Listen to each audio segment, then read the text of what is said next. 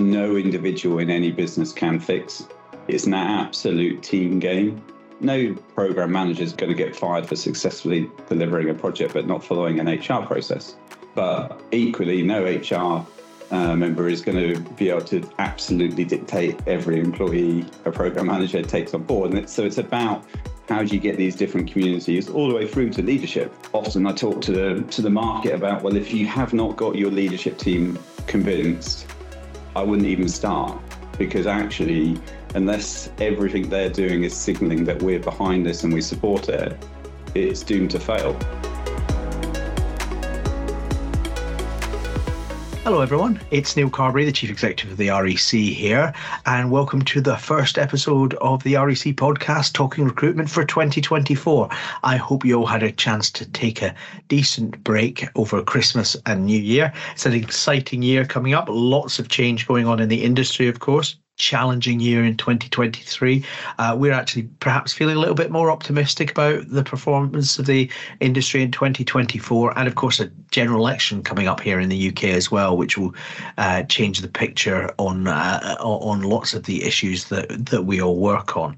As always, at the beginning of the year, it's a really great time to be thinking about where your business is, where the market is. So I'm going to point out to a few bits that the REC's been doing over December and January that might be helpful. Back in December, we published our recruitment industry status report. That's our annual survey of where the industry is in the UK. Some really great data in there to help you understand the market you're working within. And we'll back that up with the first sets of data for this year. That's our report on jobs. That's out on the 8th of January. I think the story that's telling us is about a resilient labour market, one that's perhaps ready to bounce back later in the year. And we'll see some more details on that when we publish our labour market tracker later in the month, which looks at job ads.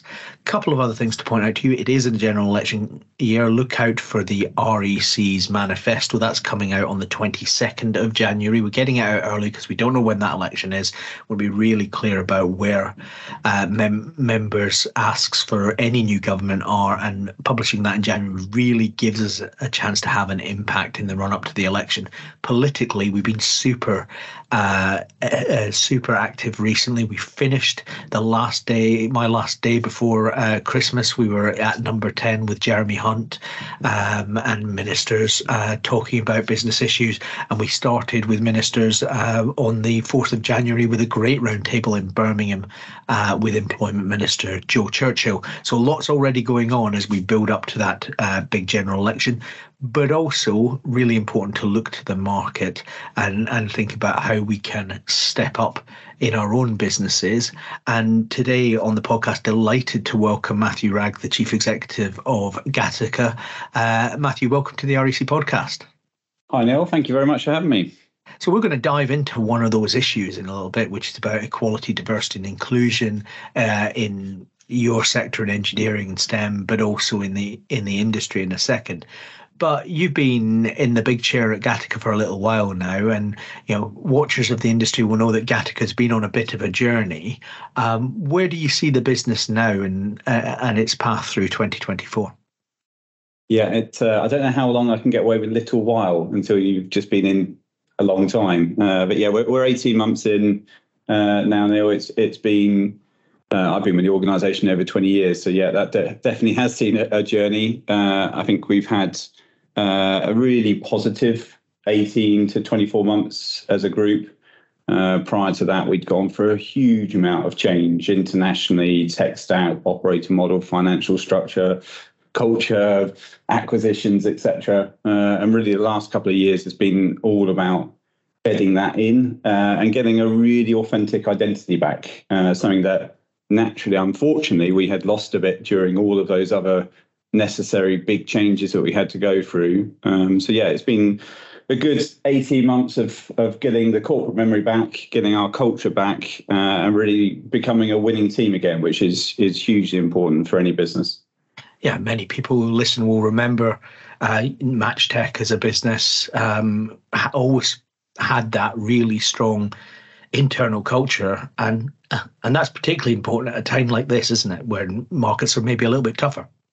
Yeah, I think whether a market is easy or tough, what you want is to be able to look left and right around your business and know you've got a good solid team, people knowing what their strengths are, knowing how to work well together, being motivated for that. That's something that we should all want every single day, no matter what the market conditions, but especially right now. And probably one of the most pleasing things for me is, despite the market turning not long into me taking on the job, which, one would have wished that hadn't happened. But actually, during that time, we've really driven up engagement, and the business feels so much more positive now. And even when we've had some tough weeks during the last calendar year, the business has just absorbed that and coped with that, and being super positive and really proactive about what we're building over the medium and long term. A phrase I use far too often, but nothing of any value is easy. And I think we've all got that mindset of we're building something really special again, which is really, really exciting.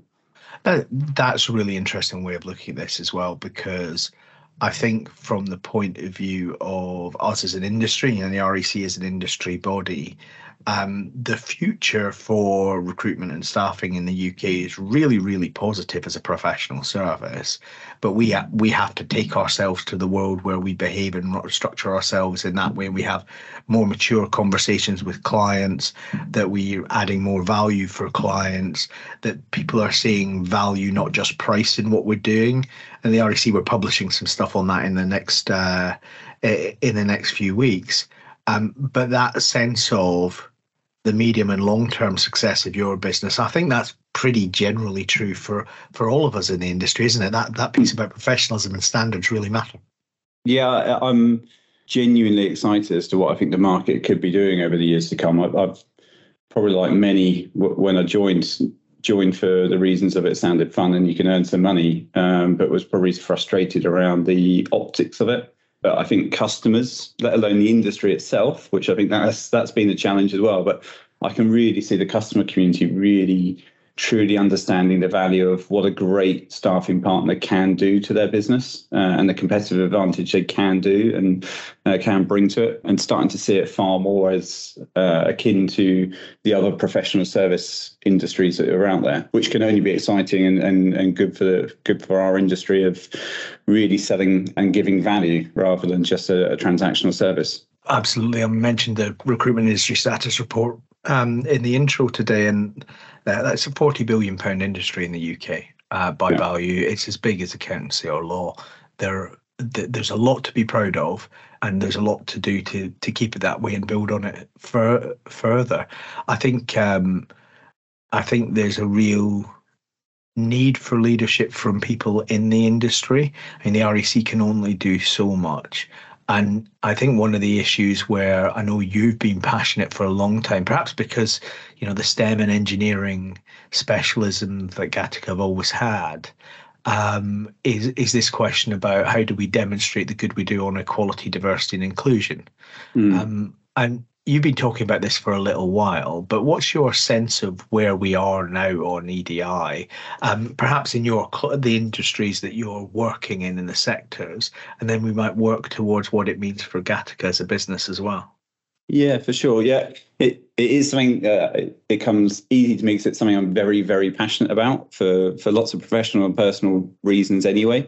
I think also as what is any staffing company? It's a people business. I've got too many slogans, but another one I use often is that we're a people business that helps people to work with people. And when we say that, we're not some people who work with some people to work with some types of people. And I think if you're going to do that, then you've really got to walk the talk. I think in our marketplace, we're a large STEM staffing company. We work. Our history was with the Matchtip brand was very strong in the engineering, and that's now expanded across tech as well.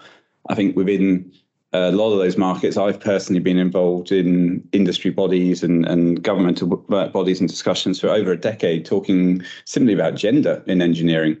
And in 10 to 15 years, we've only moved that as an industry from 8% to 11% in engineering of female employees. So yes, progress, but really, frankly, very slow progress. So absolutely, Yeah, it's an area where I think you've got communities, you've got the converted who are absolutely in and benefiting from that and living and breathing it. I think you've got a community which is intrigued but doesn't know how or what to do, and there's a community that is closed off to it. And I think what we're seeing more and more so in our marketplace, STEM, in my 20 odd years in the industry, supply has never been in line with demand. And that used to be where you had to look at different geographies to try and find an engineer. Well, no, you've got to look at different communities and every different possible way of bringing talent into our marketplace. So I think it's, for me, over the last sort of maybe 5-6 years, it's gone from something that people are talking about. And clearly, if you're bidding for public purse, you're having to demonstrate a level of commitment to it, to actually something which is becoming very, very real and very authentic. And that's exciting. That's where we need to get all industry to do. And we have some sectors and some customers who are massively well advanced, and we've got other sectors where they've still got a lot of learning and education and foundational work to do. But for me, I'm positive because I've seen it go from window dressing, to be crass, to real meaningful action and therefore results. And our job is to find great talent for organizations, but it's also to help them not miss out on talent that they're ignoring, or also help with development of future talent in communities and demographics that previously have been unsupported. That's really interesting. And I think increasingly, I think that realization that inclusion, equality, diversity is obviously a moral and ethical point of importance, but it's increasingly also a commercial point of importance from the point of view of what clients want to see, but also from the point of view of just, we live in a country with a smaller domestic labour force than we've had for some time.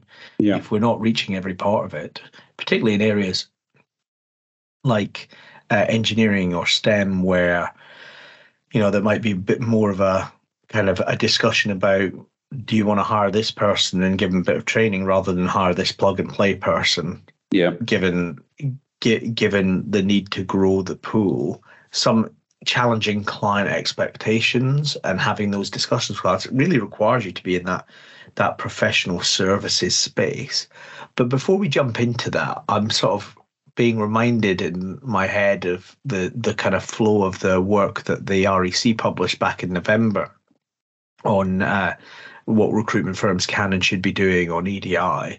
And kind of the second part after getting yourself legally compliant of that is, well, how do you sort your own house out? Because obviously, if you're at Gattaca and you're having these deep professional services discussions with clients, that one of their questions are, well, we're going to look across the table at your team and see what we see and understand what you're doing internally. So what's the approach that you're driving with your team internally on EDI at Gattaca, and why is that important to the business? I think start with complete honesty. I think you can't move forwards if you're not fully accountable of where are you today. I mean, just not being scared of of being open. It's a topic which I do talk about quite a lot, and actually, as a leader of a business, you could fall into the trap of being so nervous and so concerned about saying the wrong word, the wrong terminology, and it landing wrong to the point that you become paralyzed by it, and you're not actually comfortable to authentically talk about your own business. And something I'm very vocal about is just be okay. I'm not the expert on it. I'm just passionate about it, and I support my business to become experts and for them to help us and our customers about. I think if not, you can get yourself in a bit of a pickle. For us, I think we've got various different angles. But again, if I go back to being a people business that helps people to work with people, you can't authentically go and help and hold a mirror up to a customer if you haven't done that yourself. So stage one for us, when we took over the leadership 18 months or so ago, was to really kind of look at where we were and to say, well, what are we going to do about ourselves? That's probably the bit I'm most proud of in the first sort of 18 months of this gig. It has been the progress we've made as an organisation around culture as a whole, but within that kind of walking the talk to put us in a really good place to become, I hope, a supplier, customer, partner to our clients and candidates who they want to work with because they are wanting to emulate what they're doing, rather than, if I roll back the years when I used to go out and see my customers, I knew I had to sound like them, dress like them, look like them, use their language. Whereas for me, I think it's flipping. And actually, I want to be a business full of people where my customers are wanting to replicate what we're doing. So I think, first of all, it's been about understanding where we are. Very early on into my tenure, we appointed our first head of ED&I and more recently our first head of sustainability. And the two work very, very closely together, both going through different similar journeys at different times. But that initial phase very much been about the internal, where are we? What are we going to build? How do we build momentum internally? How do we drive positive change and intrigue internally, to then be able to get to the point of, right, now we know we are making progress and we're in control and we have a plan, then start going externally. And we're at that stage now with both. At no point will we ever be done on either. I don't think there is a done state on ED&I or sustainability or culture as a whole. But we certainly have a good knowledge of where we're at, what we want to do next, how we want to improve, and how we can help our customer and our marketplace out. Are you getting that fed back to you from your team now? Are they starting to see that and report back to it? Because, of course, it's that cultural point you started us off at the top of the podcast with, which is, as chief execs, you or I can say this till the cows come home. It's actually when the team are reporting it back that really matters. Yeah, I what I'm loving now, Neil, is we're far enough down the road that it's just become organic. As an example, yesterday I was prepping for another podcast with one of our partners, which is about promoting females in that market sector. And that sector has taken upon themselves, identified the groups, engaged with them, come up with a plan jointly to help promote that. And that's just part of their go-to-market and their day-to-day activities now. That wasn't a plan we've come up in the boardroom. That's just happening around the business. And that for me means it's real. I will talk openly and often on every single platform about it because I want everyone in my business to feel comfortable also talking about it or making the mistakes I sometimes make as well. But knowing that it's a direction we're definitely going on as a business, and I hope as a marketplace as well. Yeah. That's a really pro segue, actually. I'll forgive you mentioning of another podcast. Sorry, yeah. But that segue into, okay, if it becomes organic and it's how you do your business, what's important to us, as staffing firms, as recruiters, what should we be doing with clients to help make a difference here? I think it's living the part of the job title that I think the industry forgets about quite often, which is the consultant part. I again, will talk often that we are consultants that happen to recruit rather than recruitment consultants. And I think if you're going to be a true consultant, it's about having enough knowledge, substance, and confidence as well to be able to challenge your customers and hold the mirror up. And I don't know any hiring manager, any director, any C-suite who doesn't just want to have great talent in their business. But I do know some over the years that may not have wanted to listen as to how do they get that talent. And I think we as an industry just have to be very strong, very data-driven, and very proactive in how we're approaching it. I know I've spent at least 15 years ago, I used to go out to customers and go, look, you're talking about wanting to change the diversity of your business. This is going to be hard work. If you increase your fees to X, we will go out and we will proactively try and find you a short list of candidates from this demographic to help you do that. And I didn't quite get thrown out of meeting rooms, but it was a bit of a taboo topic. You can't talk like that. We couldn't possibly be seen to be doing that. Yeah. Whereas today, we regularly run very specific attraction campaigns for certain demographics. to help customers actually proactively change and drive the agenda they've got for their people strategy. That's, for me, that's really positive, and a good sign of how it is evolving and how it should continue to evolve. Well, and also commercially, we need to compete on value. Yeah. And we've been terrible as an industry for competing. And we should compete hard on price. And in a competitive market, prices should be competitive. But you can't undersell the work. And there's something here about having a more mature conversation with our clients. And I think going back to a discussion we had last autumn, a discussion with our clients at the right levels of seniority. I think a lot of what we are seeing in terms of poorer client behaviour, not on EDI and on other things, is when things get so systematised that they're squeezed in the vice. Yeah. And actually, if you raise your head with the senior team at the client, they'll go, oh no, absolutely, that's not what we want to be doing. We want to be doing something else. So that getting that sense as a recruitment business and that pride that the offer that you're making is one that if their client is going off beam at the operational level, you do have the capacity to have the more strategic discussion. Yeah. This whole area is an area that no individual in any business can fix. It's an absolute team game. No program manager is going to get fired for successfully delivering a project but not following an HR process. But equally, no HR member is going to be able to absolutely dictate every employee a program manager takes on board. And so it's about how do you get these different communities all the way through to leadership. Often I talk to the market about, well, if you have not got your leadership team convinced, I wouldn't even start, because actually, unless everything they're doing is signaling that we're behind this and we support it, it's doomed to fail. And that's what I'm positively seeing in the market over the last few years is the leadership of businesses really seeing, whether it's from a belief or whether it's purely from an economic point of view and competitive advantage. It doesn't really matter what the drivers are as long as they're on board. But we're seeing more and more of that being genuinely believed upon by the leadership community, which just helps everybody in that organisation make it come to life. Does that change the skill set that your people need to kind of shape those discussions? I think at two levels, yeah. Shaping the conversations for sure, but it's still consultancy. It's still holding the mirror up.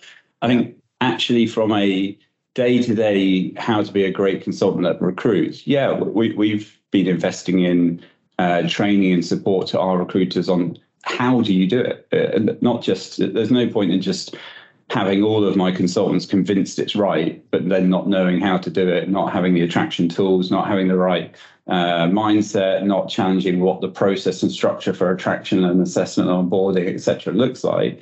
We've had to invest and enable them the knowledge of what they could be doing and how they should be challenging their customers to improve that. Yeah, that's been a tactical investment.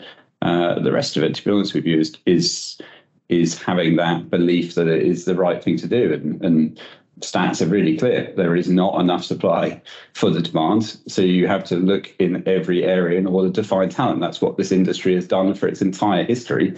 All it is now is that we're adding a level of demographic to it that we are helping to unearth or develop. So I think the skill sets are similar. It's just the tactics make it slightly different.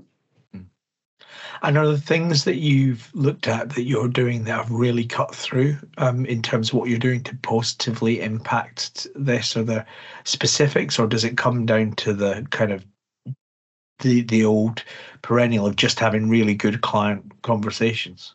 I think like anything, success has many mothers and fathers, doesn't it? So there's no one thing I think we've done yet where we can go, that's exactly right. If I look at one area of our business, which has got an industry which was sub 8% as far as female workers in it, last year over 33% of the permanent candidates that we placed were females into that market. So we can really see proactivity and a competitive advantage to our customers, and meaningful data which says we're making progress, because we were probably worse than the market if you looked at us 5 years ago, and now we're considerably better than the market dynamics. So that for me shows signs of success. But a bit to my point earlier, this will never be done. Probably success is just being comfortable that it's a continuous journey of improvement, and just being comfortable that progress is being made rather than any specific major milestones. Fantastic. I mean, I think it's really important that we as chief executives are talking about these things, and that we can demonstrate those kinds of numbers starting to change in what the industry is doing. And it's one of the reasons why we did the work that we did at the end of November on the guide for recruiters on stepping up on this, both on their own business, as we discussed, and then in supporting clients, because we've got a unique position of trust and influence to make a real difference here. But yeah, it's enlightened self-interest as well. If we make a real difference, people see the value of the industry, and there's a bit of pride and a bit of stability, as you said earlier. Yeah. Just to round us off, Matthew, it's the first podcast of the year, so we're looking into 2024. What's the one big opportunity and maybe one big challenge that you see this year that are on your mind and you think might need to be on the minds of recruitment leaders across the country? Just one you want now? Okay. Well, you can. I mean, it's not Desert Island Disc. You can have more than one if you can't decide. But what are the sort of top couple of things that that as a chief exec you're looking at the market and thinking this is interesting? Yeah, I think as a market as a whole, I think clearly there's some potential. If you take the UK market as an example, you hinted towards it at the start of the podcast that there is a level of change which is clearly going to come this way, probably politically during this year. That could create some inertia. It could create some lack of client or candidate confidence, or industry and us as part of that can just crack on. So if I put I don't think I've ever been as excited to come back to work. I was right at it at 8 o'clock in the morning on the 2nd of Jan. I'm genuinely excited around what 2024 can bring. But I think industry and every staffing company is just going to be focused on giving a great service and being very proactive to the marketplace. I think there is an opportunity where clearly the demands has shifted a little bit over the last 12 months. There is a opportunity for staffing companies to really re-establish that relationship with the B2B side of things, which may have been lost during COVID, or may have been lost in the craziness of we'd take any talent from anywhere, which we saw post-COVID.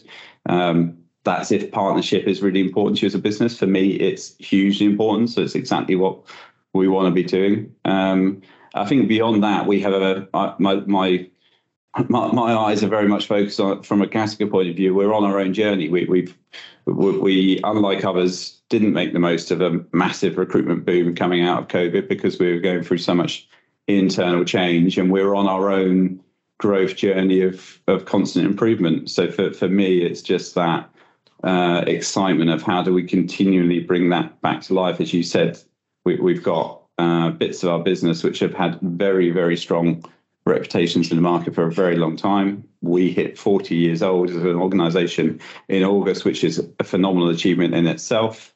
And I'm genuinely excited as to where we're going to be as a business when we get there. So most of my excitement and focus is internally and making sure we deliver exactly that. I think externally, whether markets are busy or quiet, there's always good opportunity out there for the very best companies. I think I kind of agree with all of that. There's something here about looking after your ownership, and in doing so, finding it easy to sail through stormy waters.